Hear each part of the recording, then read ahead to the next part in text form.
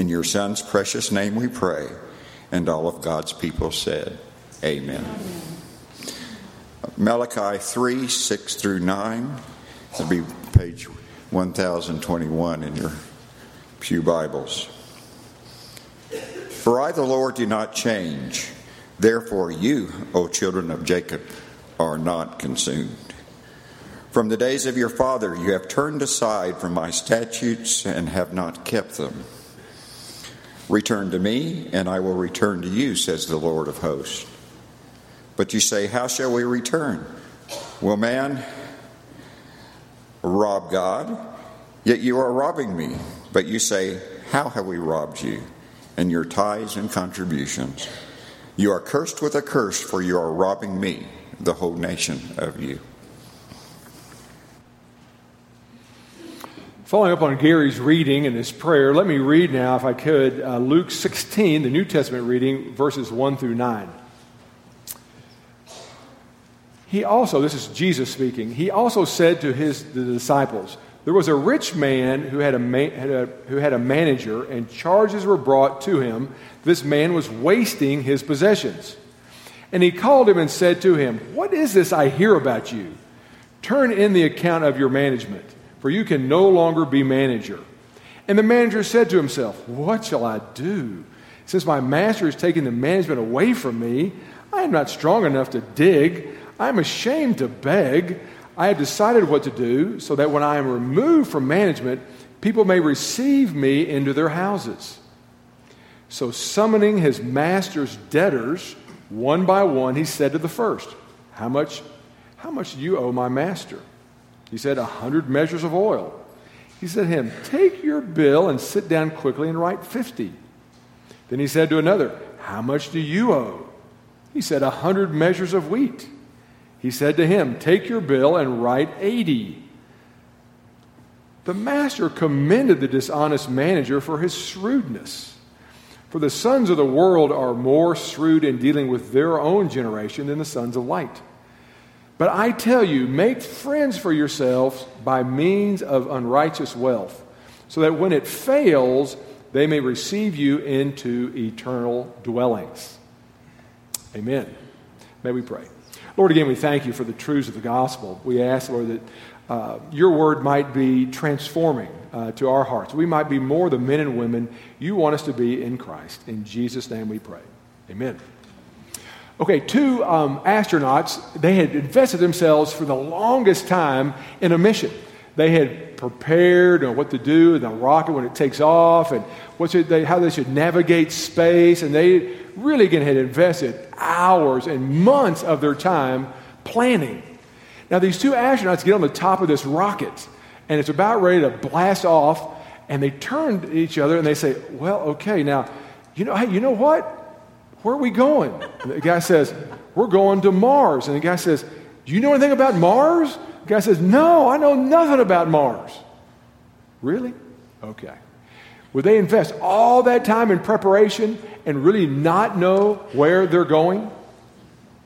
Well, if I was guessing, I bet you know how you're going to get to heaven. How are you going to do that? Through the grace of Jesus Christ. Nothing to do with yourself. You're not going to earn it. You're not going to merit it. You're not going to improve upon it. It's all based upon grace and what Jesus has done for you. But let me ask you a question. Once you get there, once you get to heaven, what are you going to do? What's going to take up your time?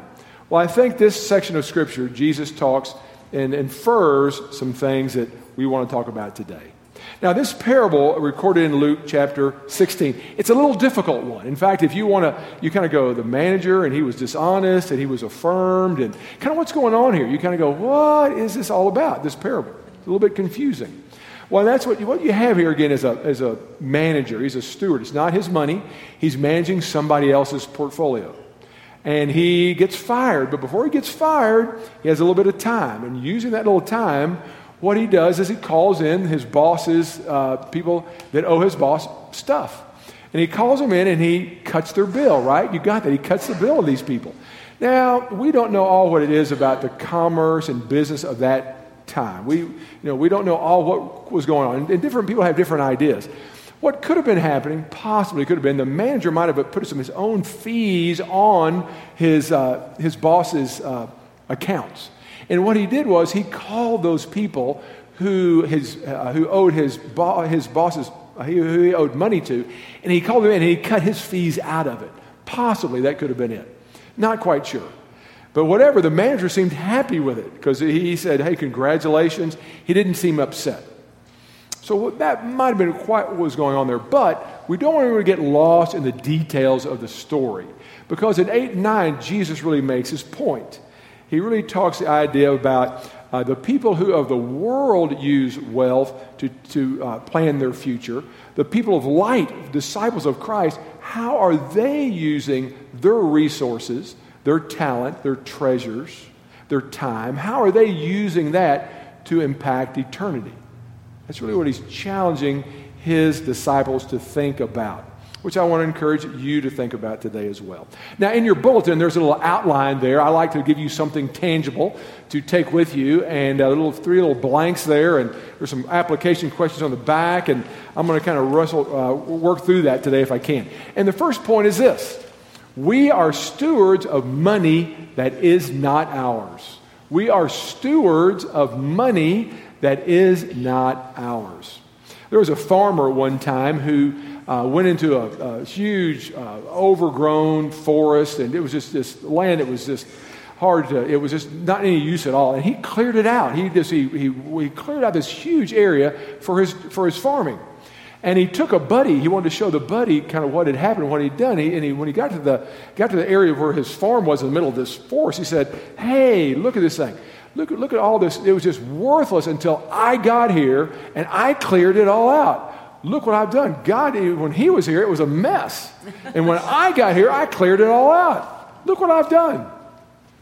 Took credit for himself. He thought he had accomplished. Look what he had done. Well, all that is a little bit of kind of how maybe we don't overtly think that way, but often we kind of think, well, I've worked real hard.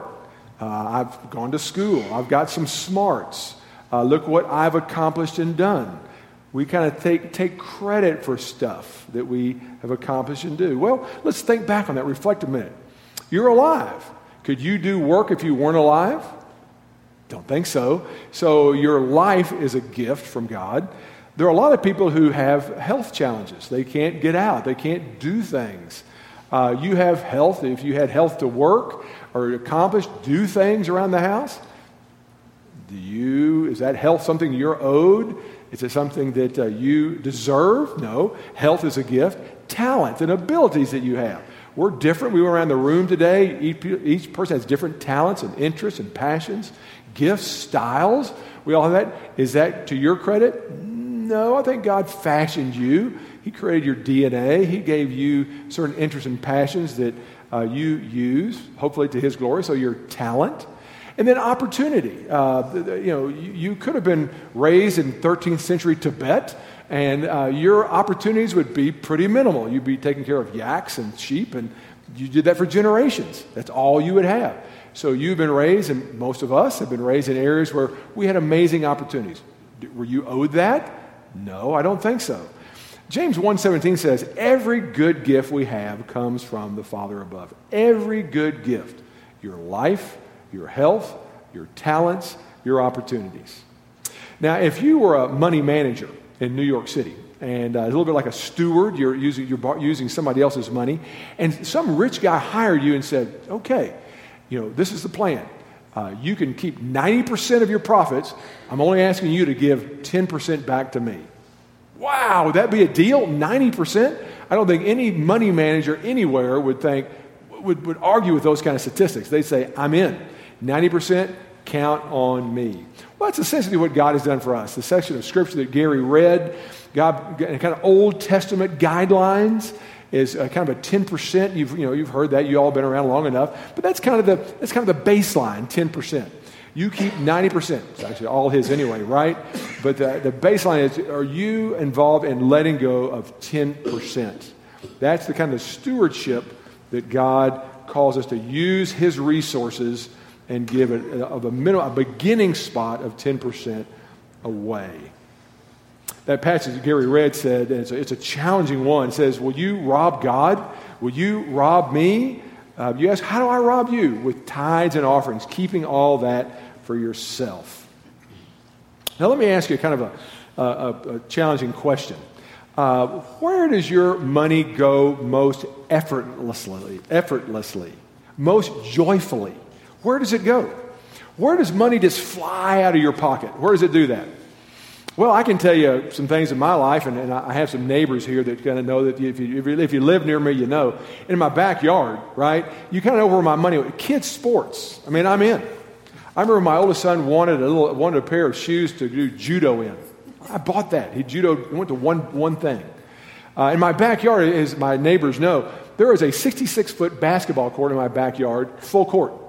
It's all lined up, 3-point shots, the whole bit. Now, it hadn't been used in a while because my kids have been gone for a while, but you can see very quickly what flies out of my pocket, at least used to, very easily. When it came to kids' sports, I was all in. I met a new friend, Ben, here a minute ago, and we're talking about OSU. Well, 4 of my 5 kids went to Oklahoma State. I guess that money got sucked out of my back pocket. I don't think it flew. I think it just got sucked out of my back. I didn't like it, but it just had to go. So, I mean, I'm all about education. That was important for my kids. And that was that. Now, today I'd say if you got into my brain and in my checkbook, you'd probably see savings is a big. I mean, I'm a big saver.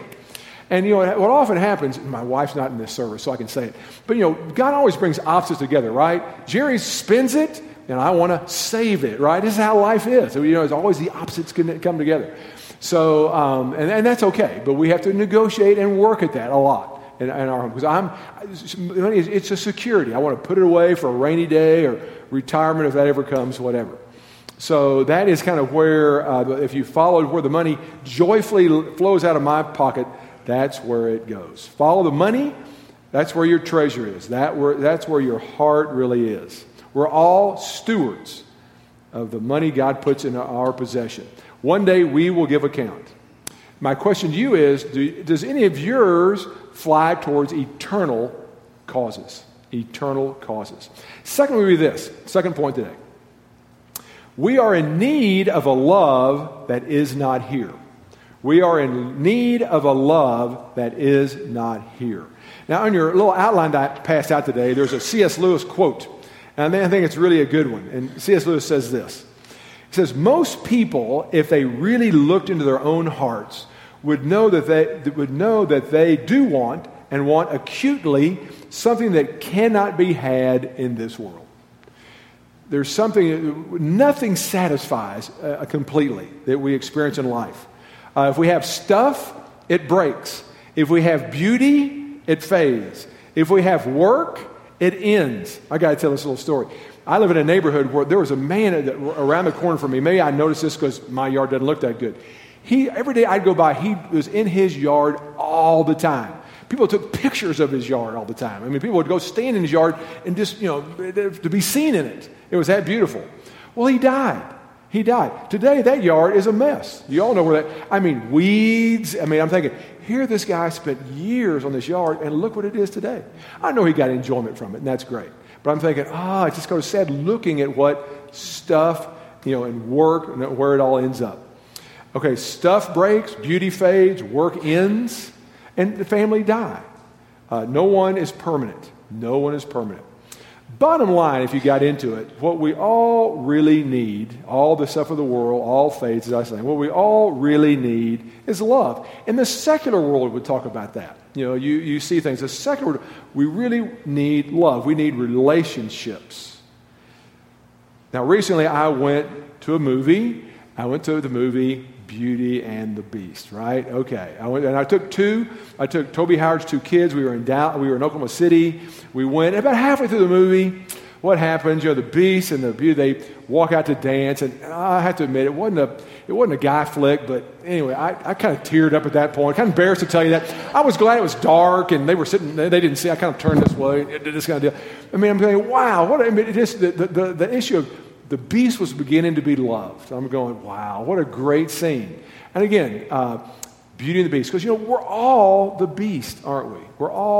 We have that dark side we don't want others to see. We all have that. And the idea in the culture, love, and love The beast was transformed by love. My wife made the point, I read a Max Lucado deal that Max Lucado talks about, it says, well, the beauty kissed the beast, and that helped change. But Jesus gave his life for us. That's good. That's good. Jesus gave his life for the beast, and he died in our place. But we all want to be loved. How true is that? Now, we get a little bit of foretaste of love in Jesus. When that grace that we receive in Christ. In this world, we get a little foretaste of unconditional love that we all need. We need that kind of love. Philip Yancey describes this grace, this love we receive in Christ. I love this quote. I say it a lot. And there's nothing you can do to cause God to love you anymore. And there's nothing you can do to cause God to love you any less. He just loves you. That's a supernatural love. That's love that we do not know in this world. I like this little story that Brennan Manning tells. He says about kind of a young person walks over to an older guy on a bench, and he's kind of wants to share Christ with this old man, this young guy does, and he's talking about God's love, and the old man looks at the young guy and says, oh, yes, God, he's very fond of me. He's very fond of me. Do you believe that? That God is very fond of you? He loves you with an amazing, out-of-this-world love. Okay, now I want to share a little bit, kind of barriers to love real quickly. And I've done this in your outline. You can see that if you have that, the things we experience in this world, we love, they're barriers to love in the natural way in this world. And Jonathan Edwards was a great preacher, and he was in the 1800s and 1700s, and he had this sermon. The sermon was called Heaven, a World of Love. And in it, he described 5 barriers to love the way we experience it in life. And I think it's worthy to go over these. Now, the first one is this. These are barriers to love, okay? Barriers, so we get a tidbit of love from an experience. We experience Christ, that unconditional love we all need. But in our natural state, there are barriers to love that we experience. And here's one of them. We all want to be loved for our own sake. We want people to love us for who we are. We want to be known and loved. That's a nature, as I described, God's love for us. But we want to experience that from other people. But often we love others and they love us. There's something behind. There's some reason behind it. They want to get something out of it, or we do. I remember years ago when I first came to the church, I called all the deacons and elders and asked them out to lunch. Just wanted to get to know them. So one guy I had lunch with, and about 2 or 3 weeks later, he called me back up. And I thought, great, he wants to get to know me. What a great deal. About halfway through that lunch, he said, now, Murray, about your life insurance.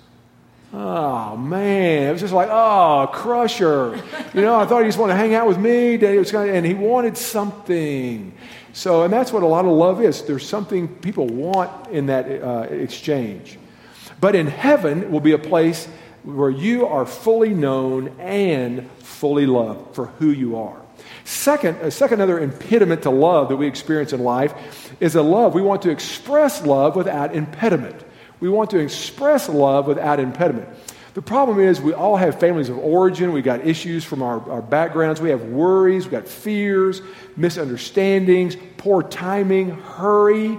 We fly by people.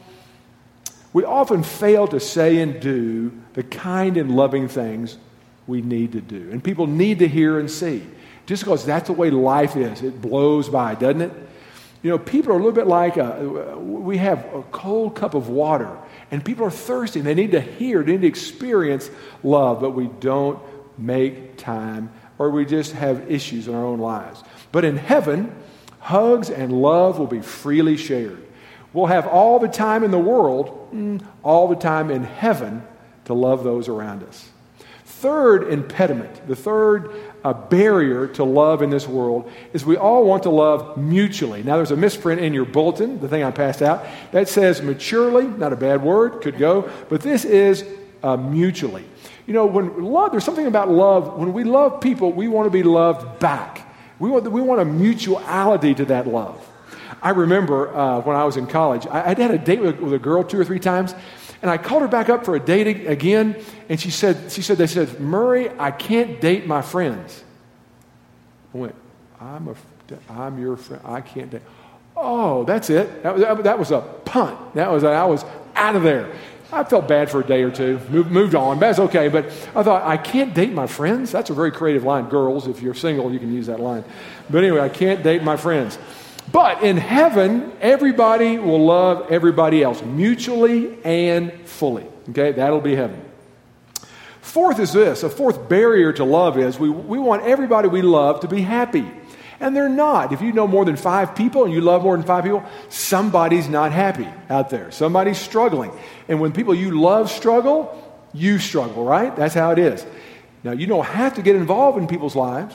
C.S. Lewis had this quote. He said, if you don't want your heart to be broken or to be hurt, just stop loving people. Of course, then you'll become a hardened person and you're right on the way to hell. What Lewis said, pretty good point. So if you're engaged in people, your heart's going to hurt because of those you love at times will not be happy. But in heaven, you're going to be in a situation where those you love will be perfectly happy, and therefore your love will be perfect as well. The last little barrier I would say is this. We want to never be separated from those people we love. Okay? Now, my family now has grown to 10 people. 10 people. I have a granddaughter. She's about 10 months old. And so we're now 10. And that's great. But it's kind of a tough thought to think, you know what? That if we got all 10 people together at one point, we hadn't done that yet. But if we ever did that, one person of those 10 people will bury the other 9. One person will bury the other 9, right? It's kind of a sad thought. But we want love that's permanent. We want love that's eternal. And that won't happen this side of heaven. Jesus Christ has provided a way that we're going to live forever. Your friends, your family, those folks you love will be eternally with you in heaven. I love the expression is this. Everything bad, this is in Christ, everything bad will turn out good. Everything good will last forever. And the best is yet to come. And the best is yet to come. That's what heaven is about. Okay. So finally, the last point on your little outline says this. It says, we are called to invest where we do not see. We are called to invest where we do not see. Now, when your mind thinks of heaven, what comes to your mind? What do you think about? Clouds rolling by with a harp. Maybe an eternal worship service. Boring. I mean, I'm not sure what comes to your mind when you think about heaven. Now, there's a great quote in here that I'm not going to read today. There's a great. A.A. Hodge was a Princeton seminary professor, and he has a great view of heaven. And here's the deal about heaven, as I would say. Heaven is going to maximize every passion, gifts, and style you have. It's not going to be a place where you're going to be ethereal and bodiless. I think God in Jesus Christ has redeemed your body. He is going to redeem and restore the earth. The place that you see around you is going to be free from sin, corruption, evil. You were created for this earth. In Revelation 21:1, it says this, that there's going to be a new heaven and a new earth. So you were made to live on earth. We screwed it up. God's going to restore it. Okay? I kind of joked last Thursday that I'm going to be playing basketball for 3 or 4 hours with Michael Jordan. I'm going to beat him. I'll do it again the next day. It's going to be great. It's going to be a great place. Our life is a little bit like this. Our life on earth is a bell curve. It's a bell curve. Basically, you're born, you get here 30, 40, maybe if you're lucky, 50, I'm 63. Okay. That kind of, that's earth. It's a bell-shaped curve. Heaven is a different deal. Heaven is this. Every day will be better than the day before. Heaven is just a line going better and better. You get to know God. You be with friends and family. It's going to be a beautiful place. My question to you all today is this. You're going to be there, but Jesus talked about using your wealth, and I would say using your time and your talent as well, to invest in eternal dwellings.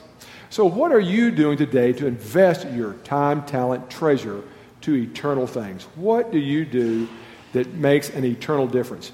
On the back of your sheet, if you look at that thing, I gave you 3 application questions. 3 questions. One of these, and I want you to think about this. Talk about this at lunch, whatever it might be. I'd love you to challenge your mind. Do you use your time loving others or pursuing personal pleasures? Sometimes, hopefully, you're pursuing your personal pleasures. You can love people as a part of that. I get that. But do you use your time loving others or pursuing just your own pleasures? Simply that. And notice I use the word his because it's all a gift, right?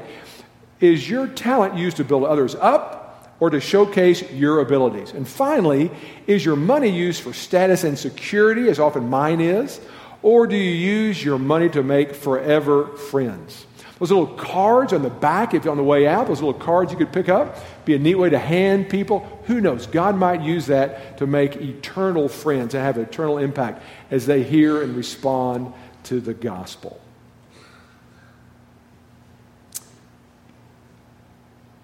Okay.